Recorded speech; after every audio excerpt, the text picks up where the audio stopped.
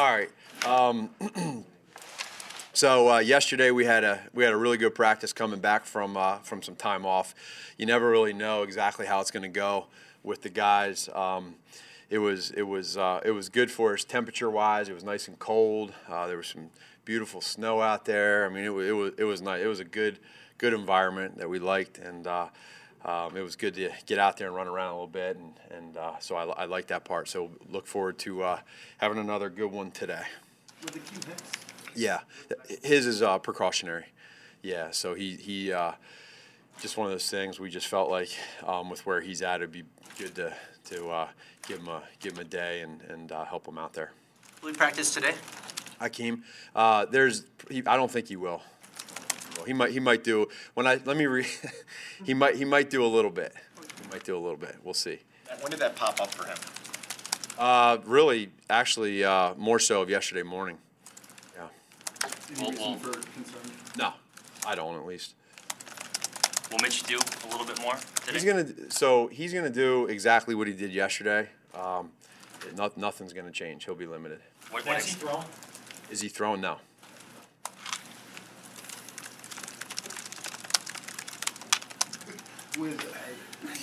I'll break this out. Yeah, break the silence. Do it. The quarterback who's not throwing. Yeah. I mean, you got two practices. Yep. Yep. Would that be extraordinary for him to then play on Sunday? Not extraordinary. It would, I'll go back to what I said yesterday. For us, we feel like timing-wise with the guys, with where he's at, he's good there. Mentally, just staying in the playbook, he's good there. It's just the fact that he's not throwing.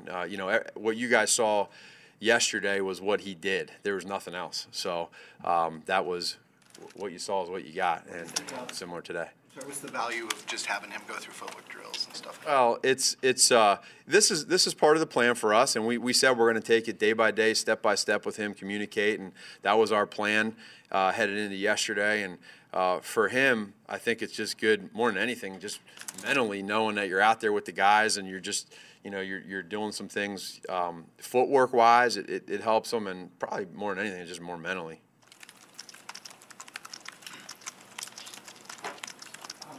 Why should New York not be taken lightly, despite the fact that they maybe have struggled this season? Yeah, well, no team in the NFL should ever be taken lightly, and this team, 3-8. I don't care about the record. They're in every single game. They got good players across the board. They got good coaches, offense, defense, special teams. There's really, other than that Philadelphia game on Thursday night, they're in every game. So that's an easy question to answer for us, and we don't care who we're playing, what the records are. I don't care what you are. We're going to prepare for you and give you our best. Man, we talked yesterday about winning 3 games without starting quarterback, without Khalil, Allen Robinson, 3 of your best players, and you mentioned what you learned about character-wise in regards to this team. But what about talent-wise, personnel-wise, depth-wise? I mean, how would you kind of describe what you have? As far as talent goes, offensively, I go back to the start of the season and myself trying to figure out conceptually what fits us, what works. Player-wise, what routes are good with our wide receivers, what plays are good with our running backs, tight ends, how that fits. We're coming together there. We're not there yet. We got a ways to go. But the players are really, offensively, they're taken to the scheme that we have. They're now, when they hear a play call, they instantly know what it is, the concept, the play, the releases, that sort of stuff. There's not much gray there. So versus in training camp, there was some thinking still on how to run that route. They're a lot better now with that physically. And then really, offensive line-wise, again, knowing our calls, what we do, how we do that. Defensively, for me, learning who the defense is physically, what we can do, where our matchups are, how they fit together, and I think Vic and the guys, the coaches, have done a great job of piecing that together. And I mean, the numbers kind of speak for itself. One of the guys that's kind of stepped up inside of your line is James Daniels. How do you think He's doing a good job. Yeah, he's developing the right way. He's number one. He's a young kid. He's young. And he doesn't have a lot of experience. So every game that he gets is going to help him out. in the long run. So he's been taking coaching well. He's been trying to do everything he possibly can to improve his technique wise, and every snap that he gets is helping him immensely. Matt, you kind of talked earlier about the rhythm you had with Mitch in terms of play calling, and now, obviously with him not being there, where is that with Chase? Yeah, so with Chase, I've had a lot of time with him in the quarterback room. We've talked through a lot of different plays. So when you have those 3 years together, essentially, it's different than 3 years as a head coach. When you're in there every day with the guy, you know really where they're at. So there's some stuff that Chase is telling me, hey, I want to do this, I want to do that, and I'm good with that.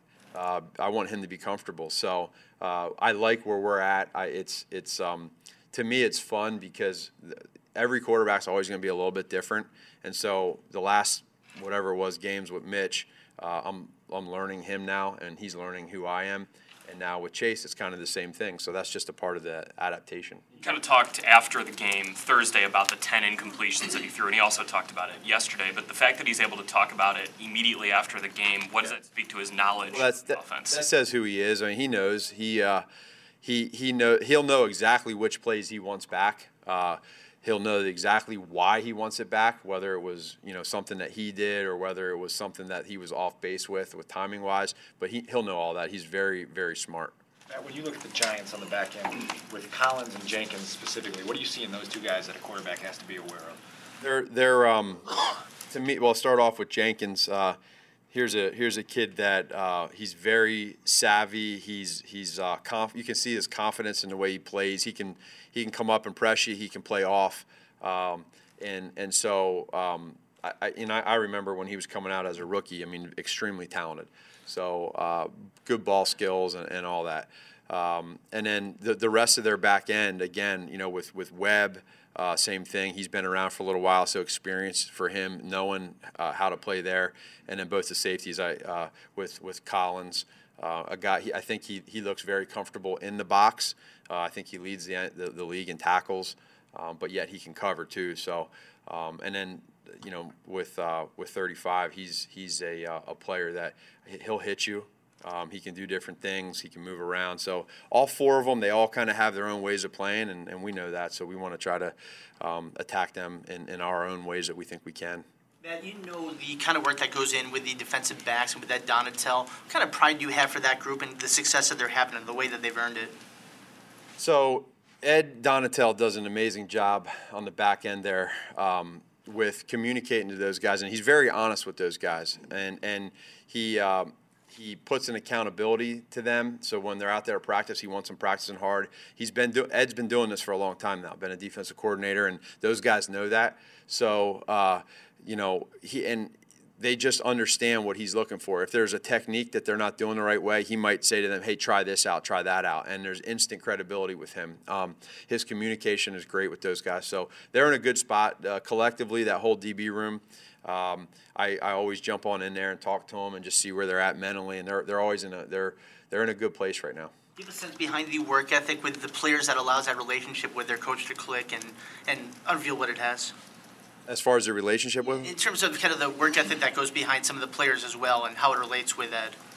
No, I mean they're just like every other position. They have a great relationship with them. That's what we wanted as a staff here was we want our coaches to be teachers and to communicate and teach the right way to these guys. And as long as you're doing that, then the guys got to go do it on the field.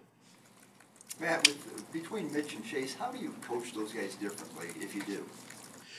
No, you do. You do. One's in Chase, who's had a lot of experience going through the process, who's has experience being in this offense, but doesn't have the amount of experience on the field that Mitch has. So I think it goes back to my relationship and the time that I spent with Chase as a position coach of us working together more, bouncing things off of each other, whereas with Mitch right now, it's more so of me telling him, right, so that he can learn it. And then as the days, weeks, months, years go by, he starts bouncing things back to me and saying, hey, I want to do this. He's not quite there yet, which is he shouldn't be. But with time, with Chase, he's seen different stuff on tape, or he's seen different things, and then he's going to, And he's also been around now as a backup with some pretty good quarterbacks. So all that knowledge is great. Matt, you've been part of win streaks in Kansas City. Can you put into words kind of the feeling that comes over a team, the confidence, and what real effect that actually has on your play?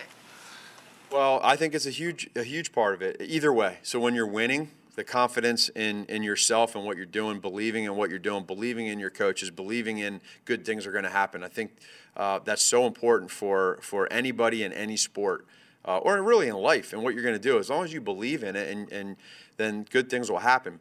When you're on a losing streak, there's not that belief, there's not that conviction, and you start self-doubting, and you get into that mold, and you don't want that. So every one that you get, every win that you get, it gets easier and easier to have that trust and confidence and teamwork working together.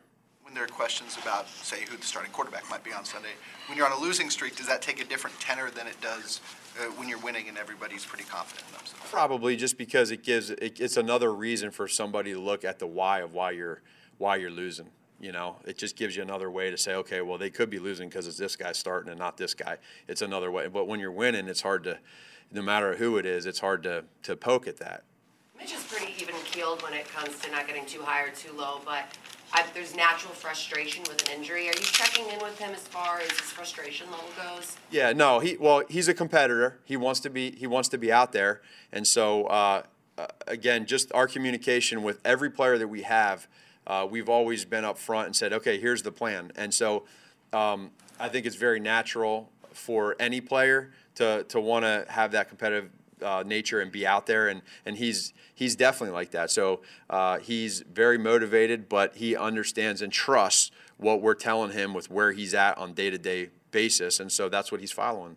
For Mitchie, yesterday, full uniform out there, even if he couldn't throw the football. Is that something that he wanted to be out there with his teammates and full go? Yeah, we all want that. He wants it, we want it. Why not? You know, so he was. It just, I think, again, more than anything, mentally, just getting out there, getting some fresh air, and seeing what's going on, and you're a part of this, and you just keep following the plan that we give you, and take it day by day.